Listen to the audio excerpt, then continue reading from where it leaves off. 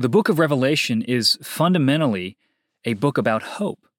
It's a letter written to churches that are suffering. They're enduring persecution. They're facing an uncertain future.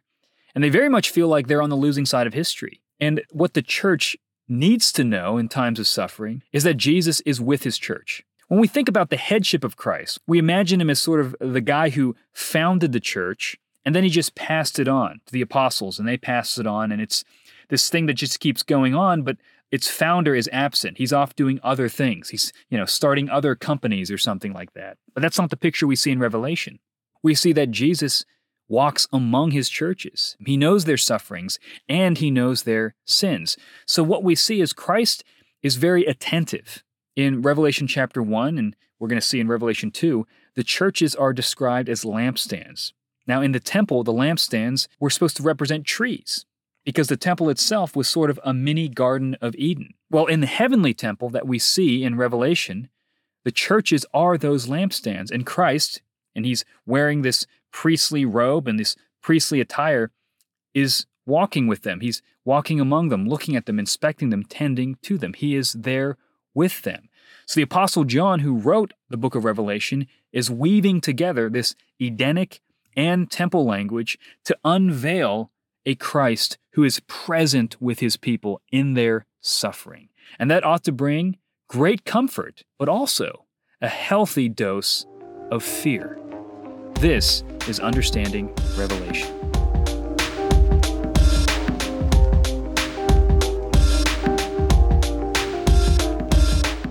In the last episode, I introduced a particular perspective that I'm taking on the book of Revelation. It's a perspective within the Protestant tradition and within Christian tradition, but it's not the perspective of the church. It's not the perspective of our church, but it is a perspective that I think is legitimate that I'm going to take, and you can decide for yourself whether it's persuasive or not. There's really three ways to think about this. One, like I said in the intro, Revelation is a book about hope. Two, the timeline of Revelation is about events that John says are near to his present day. And that matches up with Jesus' words in the Olivet Discourse in Matthew 24, where Jesus says, within a generation, the people listening to him are going to see the end of an age, the coming of the Son of Man, and the destruction of the temple. I think that Revelation is primarily focused about events that are soon to happen to John, so they're in our past but his future, but they do set a pattern for how things are going to happen throughout all of redemptive history as well. But for the purpose of Revelation, I think the timeline is pointing primarily to the events leading up to the destruction of the temple in 70 AD, and I'll develop that as the series goes on. Third, the symbols are meant to evoke Old Testament imagery. So when you see the symbols, when you see these strange kind of bizarre figures, think, where does this show up in the Old Testament? And that will help unlock a little bit of the meaning of what John is trying to express. Now, in Revelation chapters 2 and 3, we see 7 written messages to 7 churches, symbolized as lampstands, in Asia. And the number 7 is really important. It symbolizes fullness and perfection. And you're going to see 7 many, many times in the book of Revelation. There's going to be 7 seals, 7 trumpets, 7 bowls of judgment. There's 7 angels. But the idea of fullness means that this message applies not only to the 7 historical real churches that John is writing to, but to the fullness of church at all times. So there's stuff in here that still applies to us, even though it's not directly speaking to our modern churches. Christ also speaks to the churches in a 7-part format. You'll notice that he begins by saying, to the angel. That's the messenger. And I mentioned in the first episode that I think messenger refers to the pastor or the bishop of the church, because angel in Greek just means messenger. So it begins with to the angel. The second thing he says is the words of him. So there's a description of Christ. Then he says something that he knows, right? I know this about you. And then he says something he has against the church. Then there's a call to repent, a call to hear what the Spirit says, and then a promise to the one who conquers, who overcomes, and who repents, and who endures until the end. So there's 7 parts to Jesus' sort of audit of each church. And it's this idea of this is the fullness of Christ's revelation to each of these churches. And we're just going to look at Revelation 2 at the first 4 churches, the church at Ephesus, Smyrna, Pergamum, and Thyatira. So let's start with the church at Ephesus. That's the first 7 verses of Revelation chapter 2. To the angel of the church in Ephesus write, the words of him who holds the 7 stars in his right hand, who walks among the 7 golden lampstands. I know your works, your toil, and your patient endurance, and how you cannot bear with those who are evil, but have tested those who call themselves apostles and are not, and found them to be false. I know you are enduring patiently and bearing up for my name's sake, and you have not grown weary. But I have this against you, that you have abandoned the love you had at first. Remember, therefore, from where you have fallen, repent and do the works you did at first. If not, I will come to you and remove your lampstand from its place, unless you repent. Yet this you have. You hate the work of the Nicolaitans, which I also hate. He who has an ear, let him hear what the Spirit says to the churches. To the one who conquers, I will grant to eat of the tree of life, which is in the paradise of God. So Jesus addresses the church in Ephesus first, and they pass the test of doctrinal orthodoxy, but they fail the test of love. Unlike some of the other churches, you kick out false teachers like the Nicolaitans. You hate what Christ hates, false apostles, heretical teachers, all those kinds of things. So far, so good. But they fail at the test of love.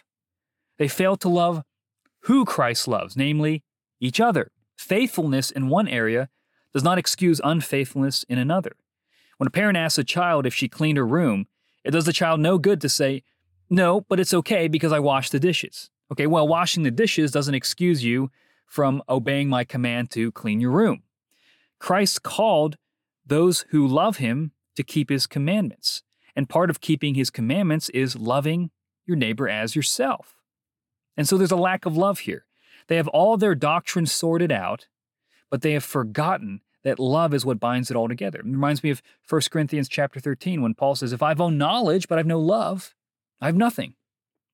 Now, Ephesus must repent by going through this process. They must remember their first love. They must remember from where they fell. Remember when you did excel at love. Remember when you did have this as part of your community. Now, with that in mind, repent. Change your mind. Turn around. And now act accordingly. He says, return to the works you had at first. Start acting in line with what God commands. Now, this is not works righteousness. This is simply God calling us to live with integrity. He wants what we declare and what we do to be aligned. And then he ends by saying the Spirit speaks to the church. But if the church fails to listen, Christ will remove their lampstand, leaving that occupied region in spiritual darkness. I love how he views churches. Churches are these beacons of light and hope, but if they become unfaithful, either by forgetting their first love or by believing false teaching, their light gets snuffed out, and then the surrounding region gets consumed in darkness. Now, it's important to note here that Jesus treats churches as corporate entities. He doesn't just view individual Christians, but he sees these local churches. And when he says he's going to take your lampstand away or snuff out your light, it doesn't mean that every person in Ephesus loses their salvation. I don't think you can lose your salvation. But it is talking about a corporate witness. You will no longer be regarded as a church if you abandon true teaching, if you abandon the ethical standard that God has called you to. God opens up and he shuts down churches. If you think about liberal churches that have abandoned the gospel, that have denied traditional sexual ethics of Christianity, that have denied the authority of the Word of God, they are no longer churches. They have been abandoned by Christ. That ought to sober us up, that we may never become so proud as to deny the true teaching of Christ and to accept false teachers, but more importantly, to lose our love, to forget what this is all about. So Ephesus, remember your first love. Then he moves on to the church at Smyrna. Smyrna is a very interesting church, and I think you'll see why. Because this is the one church in which Christ actually does not give them something to repent about. Now listen to verses 8 through 11 about the church at Smyrna. And to the angel of the church in Smyrna, write the words of the first and the last, who died and came to life. I know your tribulation and your poverty, but you are rich, and the slander of those who say that they are Jews and are not, but are a synagogue of Satan. Do not fear what you're about to suffer. Behold, The devil is about to throw some of you into prison, that you may be tested, and for 10 days you will have tribulation. Be faithful unto death, and I will give you the crown of life. He who has an ear, let him hear what the Spirit says to the churches. The one who conquers will not be hurt by the second death. So Jesus describes Smyrna as an impoverished and persecuted church. And the people who are persecuting them are Jews from a synagogue of Satan. Now, Satan means accuser, and these Jews are accusing Christians of blasphemy for worshiping Christ. And you see this all throughout the Gospels. Now, you'll notice that the original tension is between ethnic Jews. You have ethnic Jews who are following Christ, with Christ himself being ethnically Jewish and all of his apostles being ethnically Jewish.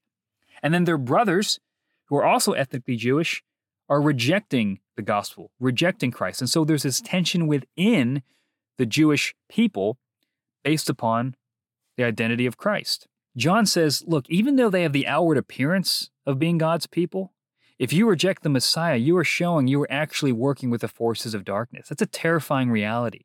He's saying that the synagogues, these outward symbols of religious piety, have become possessed, in a sense, by demonic power because they are anti-Christ. And so, though they speak of themselves as Jews, they have rejected the fulfillment of what the Jewish faith was pointing towards, namely fulfillment in Jesus Christ. John the Apostle himself is a Jew, so this is not some kind of anti-Semitic hatred of ethnic Jewish people, and that should always be rejected by Christians. But the issue is not ethnicity, but worship. Now, it's interesting that Jesus introduces himself as the one who has died and come to life. He's the first and the last. Now, why would this be important to a church that is suffering persecution and poverty? Well, they need to know that if they're going to be faithful unto death, that they follow a Savior who has conquered death. And so Jesus is telling them, I'm not calling you to something I've not been called to myself and endured. And the destiny and the pattern of Christ is the destiny and pattern of the church. Just like Christ, we die to self and we rise again. We will die and we will be resurrected like Christ. And the church is going to follow in Christ's footsteps. So Christ is leading the charge, and he's saying that my pattern of life ought to give you hope that you too will conquer death because I have paved the way for you. And I think this is why he doesn't have something to rebuke them for. Persecution and suffering brings a sanctifying effect upon a church. The suffering is enough discipline. And I tend to think that that's true if you think about our brothers and sisters who are suffering in Iran or China or in different regions of South America and in Africa. They don't have time to quarrel about stupid things. They don't have time not to pray. Everything is so desperate for them that holiness is just a way of life. They have to fight for that. They have to fight for unity. And I think that's important for us to remember, that sometimes when God wants to make a church holy, he'll bring suffering to them. And he sees the suffering of Smyrna and says, you guys are doing great. Don't ever think that because you don't have the worldly comforts of these other churches that God has abandoned you. In fact, God is proud of you. God loves you, and God has nothing bad to say about you. He just wants you to hold on and endure until the end. And if you endure until the end, you'll receive a crown of life. That's the idea of a military wreath or a wreath of victory. You're a conqueror. Honor and vindication await for you. You look poor, but you are rich because of the way that you are faithful to me in suffering. And you will avoid the second death. This is actually going to point toward Revelation 20. The second death is eternal condemnation. Now, he's not saying that you have to be martyred in order to be saved, but he is saying that you need to understand, don't compare yourself. You look around and the world seems to prosper, and you might be tempted to follow along and compromise with the world so that you won't suffer in this life. But he says, look, they're all headed toward condemnation. But if you stay faithful to me, you can do that because you know that in the end, you're going to be proven as the ones who are the true conquerors because you're going to avoid the second death that is coming to all who reject Christ, and you're going to receive the gift of eternal life. So hang on, Christ is with you. Then we have our third church, the church at Pergamum. And this is a church in which they are accepting the teachings of the Nicolaitans that the church at Ephesus rejected. And we're going to dive into why that is. Jesus says in verses 12 to 17, "And to the angel of the church in Pergamum write, the words of him who has the sharp two-edged sword. I know where you dwell, where Satan's throne is. Yet you hold fast my name, and you did not deny my faith even in the days of Antipas, my faithful witness, who was killed among you where Satan dwells. But I have a few things against you. You have some there who hold the teaching of Balaam, who taught Balak to put a stumbling block before the sons of Israel, so that they might eat food sacrificed to idols and practice sexual immorality. So also you have some who hold the teaching of the Nicolaitans. Therefore repent. If not, I will come to you soon and war against them with the sword of my mouth. He who has an ear, let him hear what the Spirit says to the churches. To the one who conquers, I will give some of the hidden manna, and I will give him a white stone with a new name written on the stone that no one knows except the one who receives it. Now, Christ brings a bit of a threat to the third church, Pergamum. And Pergamum is a mixed bag with faithful martyrs like Antipas walking like Christ and unfaithful heretics like the Nicolaitans walking like Antichrist. And this is important to remember that churches are mixed bags. You know, it's often said that if you find a perfect church, don't join it because you'll ruin it. Churches are full of sinners, and churches always have to recognize that we're going to be a little bit of a mess. But Jesus recognizes that, look, there are faithful people in this church, and there are unfaithful people, and he distinguishes between them. But he still puts an onus on the church as a whole to deal with this problem. So the Nicolaitans are this sect within the church at Pergamum who are teaching false doctrine. And they're running the same playbook as Balaam and Balak in Numbers 22 to 25. If you're not familiar with this story, Balak is a king. He's the king of the Moabites, who are enemies of Israel. And he sends Balak, who's a prophet, to curse Israel. Now Balak fails. He tries to curse them, and it ends up flipping into a blessing by the grace of God. So they try a different, more indirect route. Balak and Balaam, they actually bring Moabite women to seduce the sons of Israel into idolatry and sexual immorality. So they go the indirect route. They use seduction. And that's what the Nicolaitans do. I don't know if they're necessarily bringing in women, but they are seducing the church with smooth words, teaching that sounds really nice. It meets felt needs. It sounds so persuasive and winsome and wonderful, but it's actually seducing the church into darkness. Sexual morality and false teaching go hand in hand oftentimes, and that's a problem in the first century church, and that's certainly a problem in the 21st century church. Lies gain plausibility when moral integrity is compromised. And Jesus says, I'm going to use my two-edged sword, my word, to bring truth. You're either going to believe my word or it's going to cut you. And that's a terrifying thought. And it's important to recognize that Satan attacks the church not only from the outside, but also from the inside. On the outside, there's Satan's throne, which might be a reference to the pagan temples that litter the region of Pergamum. So that's pagan religion, that's the outside world that's hostile, it's an outside threat. But on the inside are these false teachers, the Nicolaitans. And Jesus says you got to be careful with both. Here's what he says. If you do that, you're going to receive the hidden manna and a white stone with a new name on it. The Ark of the Covenant, which is where God's Spirit dwelt in the most holy place inside of the temple, that's the place that only the high priest could go once a year. In that place, there's the Ark of the Covenant, and inside of the Ark is a little jar of manna, which is the bread that fell from the heavens in Israel's wilderness trek. And here we see that there's a heavenly manna. Now, we've got to do some digging here. Moses constructs the tabernacle based upon a pattern that he sees on the mountain, meaning God gives a heavenly blueprint of the heavenly temple to be represented in an earthly way in an earthly temple. So if there's an earthly temple, there's a heavenly temple. There's earthly manna, there's heavenly manna. And this ties into the Gospel of John because Jesus calls himself the bread of life. He is the heavenly manna. And so I think what Jesus is saying is if you endure, if you keep yourself pure, if you turn away from this false teaching, in the end, you're going to meet me. You're going to know me in full. You're going to access the hidden secret manna, the bread of life, Christ Jesus himself for all of eternity. And I think there's this idea of intimate knowledge. I'm not really sure what the white stone with a new name is, but I think it represents that there'll be such an intimacy, a face-to-face knowledge of Christ that's going to make all of the suffering in this life worth it. The essence of eternal life is knowing Jesus Christ and being loved and known by him. That's a comforting thing in trials, that God knows us as individuals. He knows your name, he knows your struggles, and he knows what it's been like to suffer the way that you have. And he gives you a promise that you're going to know him and be known by him in a powerful, intimate way when you meet him face to face in eternity. The final church, Thyatira. This is verses 18 to 28. Christ speaks to the fourth church, and he speaks to them by rebuking them about harboring a false teacher named Jezebel. And we'll get into details about who Jezebel is. And to the angel of the church in Thyatira write, the words of the Son of God, who has eyes like a flame of fire and whose feet are like burnished bronze. I know your works, your love and faith and service and patient endurance, and that your latter works exceed the first. But I have this against you, that you tolerate that woman Jezebel, who calls herself a prophetess and is teaching and seducing my servants to practice sexual immorality and to eat food sacrificed to idols. I gave her time to repent, but she refuses to repent of her sexual immorality. Behold, I will throw her onto a sickbed, and those who commit adultery with her I will throw into great tribulation, unless they repent of her works. And I will strike her children dead. And all the churches will know that I am he who searches mind and heart, and I will give to each of you according to your works.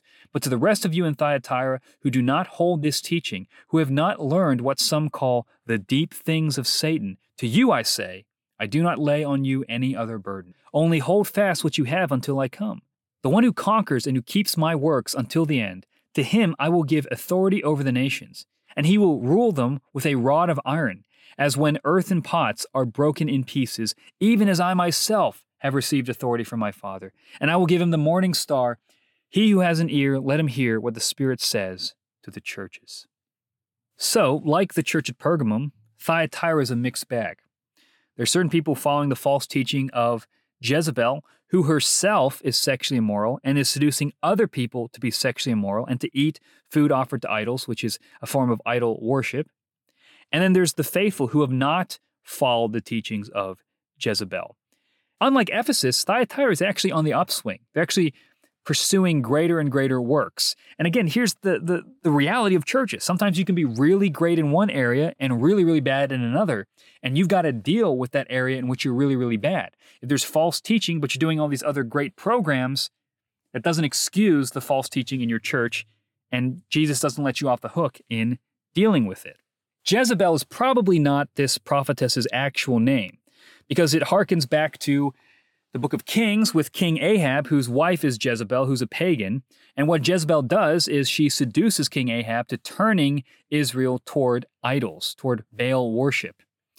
And I think what John is doing is he's applying that kind of template to this woman here.